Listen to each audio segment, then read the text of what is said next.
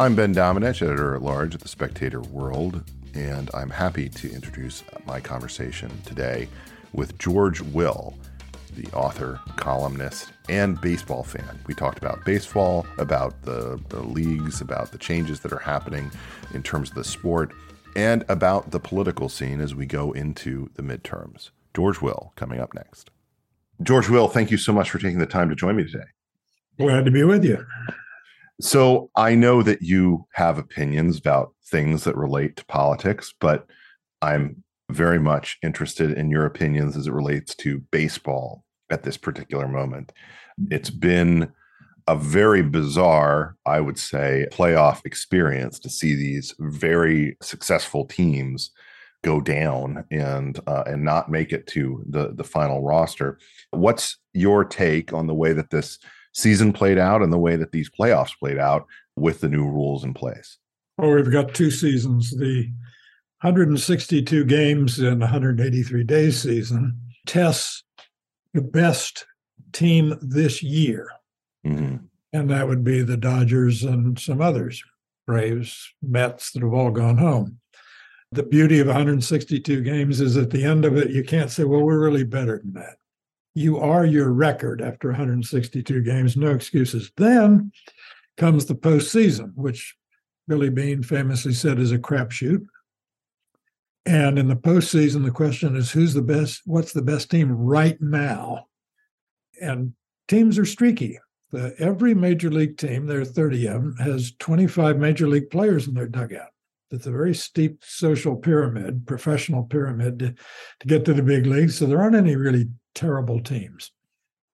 They've all got good players, and they can go, 4 or 5 of them can get hot on a given weekend, and all kinds of strange things will happen. So what you call a kind of bizarre is very entertaining. Mm-hmm. And it behooves baseball every once in a while to remember that it's in the entertainment business, which is why the baseball you're watching today is going to be gone in 6 months. Mm-hmm. That is, the shift is going to be gone. The pitch clock is going to be with us, which means that batters wandering around between pitches outside the batter's box, contemplating the fall of Rome or the meet of Byzantium or whatever they think about, are going to be things of the past. The game's going to move much faster. The ball's going to be put in play more often because pitchers that have to throw the ball every 15 seconds with no runner on base can't throw maximum velocity and then count on 30 seconds to recuperate before the next maximum velocity pitch. So the game's going to be different, and it's going to be better. It's not going to be new. It's going to be so new, it's so old it looks new. That's going to be what we saw 40 years ago. I want to run through some of those changes and your thoughts on them. I know that you've been someone who has been, a critic of some of the steps that baseball has taken and some of the problems that have existed in the game now for some time. I saw, my friend Ross Douthat tweeting out the other day his frustration with the idea that taking, a day of rest was something that could in any way help a team as opposed to hurting it when it came to these playoffs. Are you generally positive about the changes that are being made when it comes to the game? And do you think that it's going to lead to a marked improvement in the entertainment value of the sport? Yes and yes. We have a game now where the ball is put in play once every little more than 4 minutes. In the Game 6, the last game of the 2020 season, Tampa Bay against the Dodgers, most watched game of the year. The ball was put in play once every 6.5 minutes. And in the last 25 minutes of the game, the ball was put in play twice. That's not entertaining. Yeah. You have a game now in which 1/3 of all at-bats end in strikeout, walk, or home run. That is, the ball's not put in play. Home run ball's not put in play. It's 3 seconds of gasp and then a slow jog around the infield. We have the most athletic athletes in baseball that we've ever had, but we don't get to see their athleticism because players spend a lot more time with leather on their hands than with wood in their hands, but the ball doesn't get to them. We'd like to see Arenado and Lindor and all these other Wizards do their thing, but they can't. They're standing there. By the way, that last game of the 2020 season, there were 54 outs, 27 strikeouts. It's not fun. Yeah. So I'm all in favor of this. It's adult reasoning says, if you will an end, you have to will the means to the end. Mm-hmm. I will the end, which is more action and more brisker pace of plays. Therefore, I must will these means to that. Well, I think you make a very valuable point in the sense that when I watch, the NFL yesterday, I get to see incredible athletes, peak performance, in insane catches, over the shoulder grabs, people who are incredibly capable at fulfilling their role and doing their job. And yet when it comes to baseball, I really don't get to see that most of the time. It's a rare exception that I get to see such physical performance. Do you think that the ultimate takeaway, I'm sure there are going to be people who are, going to bemoan changes and things like that. But do you think the ultimate takeaway here is going to be one where, oh my gosh, we are finally able to see the athletic ability of these players who've basically been harnessed by the rules and the setup? I do, particularly because we have in the last 30 years or so added about 45 minutes to the length of the game without adding any action. In fact, we subtracted from the action. Longer games, less action, that's a really bad recipe for an entertainment industry. So, no, let's get on with it. Look, I'm so old, I remember, and this was true until about 1952, players could, and many did, at the end of an inning, throw their gloves on the outfield grass and go into the dugout. They just left their gloves out there. Things change in baseball. People say, we don't want things to change. Good Lord, haven't they been paying attention? Everything's changed in baseball, particularly velocity. We now have guys throwing 98-mile-an-hour secondary pitches, 98-mile slider. Don't tell me baseball shouldn't change. Yeah, baseball. No, it's an insane increase in speed. Physiology has changed baseball. And what I consider the greatest game ever played, the Game 7 of the 1960 World Series, Mazeroski's walk-off home run, 10-9 game. Pirates beat the Yankees. In that game, you know how many strikeouts there were? 0. No one struck out. One pitcher was 5'6", Elroy Face. Another pitcher was 5'8", Bobby Shantz. Now, fast forward to 2022, and Kershaw or some other 6'4" guy delivers the ball. We've effectively moved the mound 1.5 feet or 2 feet closer to home plate, cutting down the time the batter has to react to the pitch, and the pitch is coming faster than it used to. I was watching actually an interview with Sam Alito from the Heritage Foundation the other day, and he talked about going to a Phillies baseball camp, type thing, and how his experience there was just that the ball was coming at him so fast that he had to swing before the release even happened. and to me, it does kind of feel that way now. It feels as if the speed is just so fast that you cannot, have a situation that really allows people to show off their ability. It's much more just sort of, something that is likely to result in the kind of depiction that you had of, strikeout, walk, home run. So one more question about this. You obviously saw the experience of Aaron Judge this season, inspired a lot of people. I had, a lot of conversations with folks who are not normal baseball fans who were paying attention to it. He's a larger than life figure and a large man in and of himself. What were your thoughts on his run toward this record? And how do you think we should understand it in the context of the previous steroid era? I thought it was good for him. There was not a whiff of suspicion that he was achieving what he did because he had the best chemist in the dugout. The single season major league home run record is Judge, 62. It was Maris. I don't count Bonds and McGuire and the rest because they were not playing by the rules. They were not, you eat your spinach and you lift your weights. That's to improve normal functioning. You take steroids, that's to give you abnormal function. And that's a distinction worth preserving. How do you understand that in the context of this era where so many different sports figures seem to be, using things to get an edge, which may be allowed, based on obviously the rules at play, but certainly, are going into kind of the chemistry space as opposed to the, natural kind of space. Where do you draw that line? Because it just does seem like, especially when it comes to football and pro athletes, you look at them and you sort of say, I don't know that this guy is on the up and up necessarily, just given the way that their physique is at play and the amount of work that they maybe do in the off season that doesn't get quite as much attention as, when they're in the season and have to pee in a cup or something like that. Well, with a good testing regime, and a good testing regime will always be the good chemists against the bad chemists. It's an arms race. But under a good testing regime, as Mr. Tatis of the Padres can attest to his song, you have to get caught. So I think the deterrence is there now because the incentive to cheat, financial incentive, is extraordinary, both on the part of the Bondses. I mean, Bonds was a Hall of Fame player before he cheated. But most players aren't like Bonds. Most players are looking over their shoulder because there's a young Dominican coming along who's faster and stronger. So these guys are insecure. Yeah. The incentive to stay in the big leagues for 4 or 5 years with get your pension vested and all the rest is intense.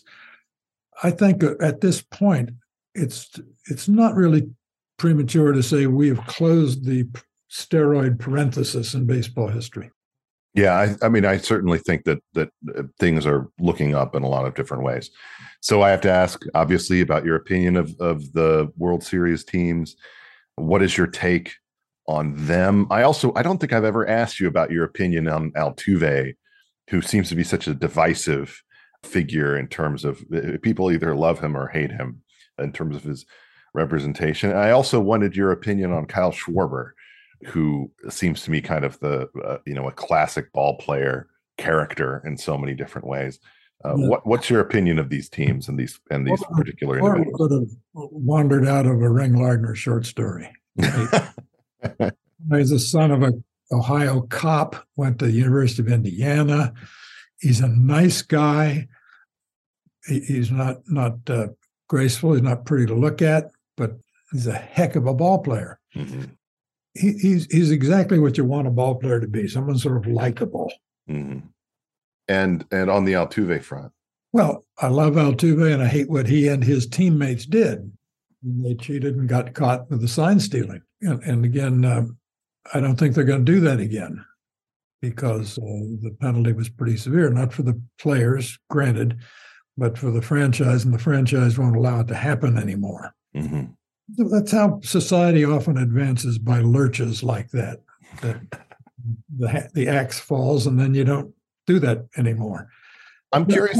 I don't know if you are. Well, let me just say that Bill Veeck, a great baseball owner of the White Sox and the Indians and the Browns, he said the great thing about baseball is you don't have to be 7 feet tall or 7 feet wide to play it. So a 5'5" Altuve, when he first came out in, Venezuelan, to a tryout camp, they said, go home, you're not old enough. So he came back the next day with a birth certificate. Says, I'm old enough, I'm just short. And now he's the beating heart of probably the best team in baseball. That's a very funny quote. I had not heard that before. And it's very true. And I certainly, have appreciated the amount of entertainment that Altuve and his team, have given me. When it comes to the sort of unearthing of that cheating scandal, one of the things that I think is interesting is the role that internet sleuths played in tracking down the different, kind of moments where it was very obvious what was going on. I don't know if you are familiar with this channel on YouTube, but it's been a real joy to me this season. John Boy, a guy who sort of goes back and reconstructs various interactions, has some kind of lip reading people who figure out what people are saying to each other and Yeah. various moments and the like. I'm just curious whether this is something that you have come across or that you've appreciated, because it's certainly something that I think is of as driving interest among younger fans in the sport. No, I have not followed it. Mm-hmm. I do notice that in the last maybe 10 years ago, players would have a mound visit and they'd all put their glove over their mouth because they didn't want their lips read. Well, that's a sign of, again, the stakes and the relentless pursuit of even the smallest edge in baseball. You tell a major league hitter what's coming, fastball, breaking ball, you raise his batting average 200 points. So this is not silliness. It's not a silly fetish on their part. What amazed me most about the Astros cheating was they were banging a garbage can. Yes. Everyone in the opposite dugout could hear it. Didn't they think something odd was going on? This is not like, I mean, it's not subtle. This is different than Bobby Thompson's famous home run, where the Giants had in center field a guy with a telescope. He could read the signs as the catcher put him down. He would, I guess, ring a buzzer, and the third base coach or someone in the bullpen, which was on the field of play in the old Polo Grounds, would flash it to the hitter. And again, as I say, you tell a major league hitter what's coming, it's different. But so I don't understand why people said, "Gee, it's funny. They're banging on a." So, with our remaining time, let's shift to the political scene. I wanted to get your input on the state of this election. It seems to me that this is one where, and feel free to disagree with me, this is one where the fundamentals are proving to be more powerful than the candidates at play, meaning that if you had this kind of candidate lineup, particularly in these Senate races, in a year that was not one where the fundamentals so benefited Republicans, that they would really be headed into a pretty difficult season. But because the fundamentals seem to benefit them so much, then the weaknesses of these outsider candidates seem to me to be diminishing in light of where voters' priorities are and their concerns, particularly about the economy. What are your thoughts on this? I think by fundamentals, you mean things like inflation and crime. Yes.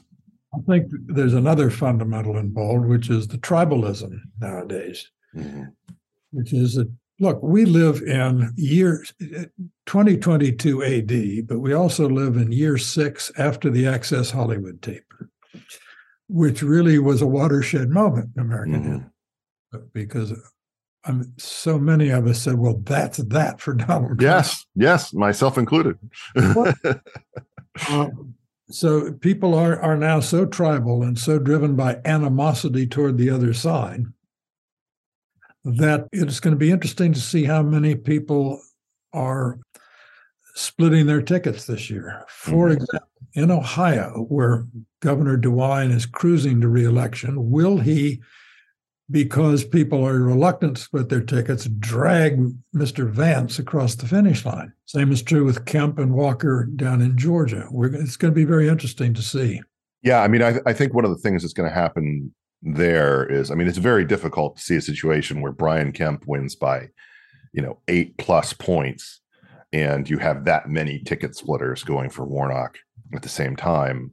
I'm curious about your perspective on, a couple of other races here. In Nevada, it's been a place that has typically overperformed for Democratic voters. You still have the Harry Reid machine, the unions that are in Las Vegas and the like.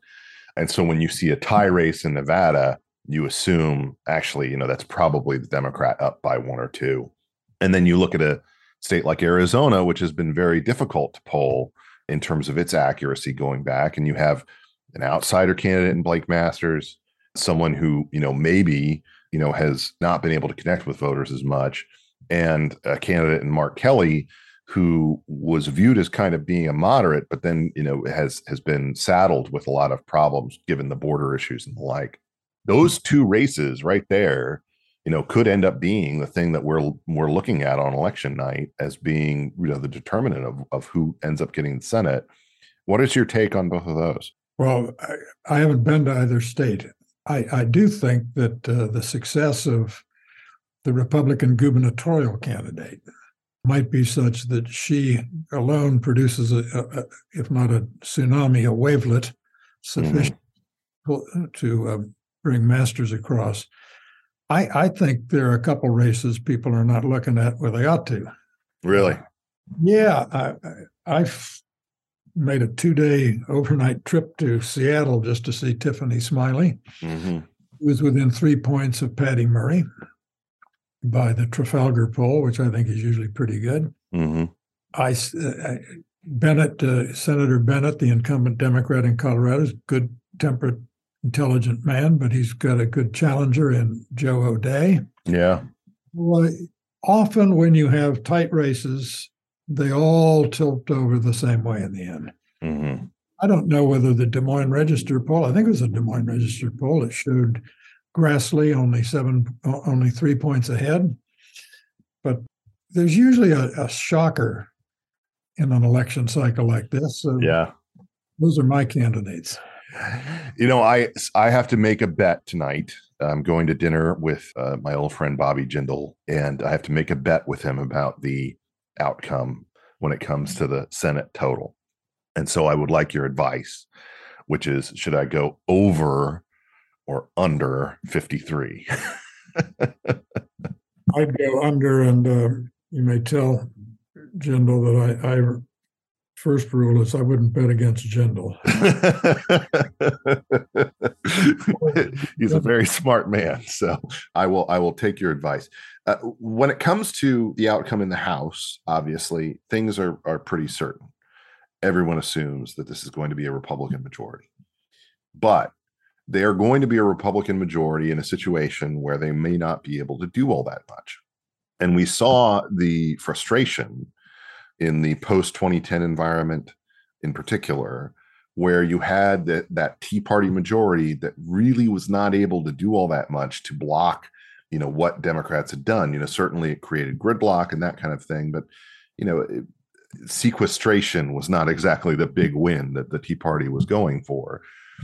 How do you believe Kevin McCarthy can approach potentially being, the speaker of a significant Republican majority in a moment where the base is going to want him to do a lot more than can potentially be achieved? Are you sure the base wants to do a lot more? I mean, look, the most important problem that Congress someday will have to address, they're not going to address until the lash of necessity makes them, and that is the entitlement programs. Yes. Which are 67% of the budget, and they are promises we cannot afford to meet. And there is no constituency. None whatsoever. I'm afraid that 2 years from now, after 2 years of Republican control of the House, we're going to say, boy, have you ever seen so many self-inflicted wounds? I mean, if they come in and they turn to the country and say, now we can do what we really want, which is torment Dr. Fauci and look at Hunter Biden's laptop, the country's going to say, what is the matter with you people? And we'll lose control. Yeah. Well, no, I think that's a very reasonable thing to predict. And I think it's something that they're honestly afraid of. I think that they're worried that, we're going to come up here, we're going to try to impeach Alejandro Mayorkas, and that's gonna be it. I mean, good Lord. Yeah. So let's go out on this. You obviously have strong opinions about the direction of conservatism in America and the Republican Party. I am mindful of the potential for, the former President Trump to basically come out a week after Election Day and just announce that he's running and attempt to clear the field. If you were advising someone not from Florida, meaning not Governor DeSantis, not Donald Trump, on how to run and win against the former president, what advice would you give? And let's just pick a name. My own governor, Glenn Youngkin, someone who seems to be, teasing the possibility that he might himself run. If you had his ear, what would you tell him to do? Well, normally I would tell them all the same thing, which is the more the merrier. The problem with the more the merrier is if you have 12 people on stage and Trump has a lock on 30% of the vote, he wins. Yeah. Which I think would be unfortunate. I would tell them to look at O'Day in Colorado. Look at Youngkin. That is, ignore him. Go on with your life. American people do not like people who look scared. And so many Republicans are afraid of their voters. And if you're afraid of your voters, you can't really like your voters. So we have an interesting political class that kind of despises the voters that make their life a life of walking on eggshells at all time. No, I think, look, someone's going to plunge in. Someone will be first. Maybe it's Chris Christie. I don't know. But Nikki Haley and Tom Cotton are serious about this. These are serious people, not one of whom feels warmth or friendship toward Donald Trump. No one does. So I think they will, among them all, they will come up with a recipe for how to navigate this. I promise this is the last question. For in terms of my hope for what could come out of this and out of this period that we've been through, I would like to get back to being a country where when someone wins the presidency, they do it by a lot, meaning they win the popular vote, they win the electoral college. There's not a split between the two. There's no threading of the needle, because I feel like that, in terms of the health that it would do to the nation's psyche, would be something that would be very beneficial. And I'm just curious whether you agree.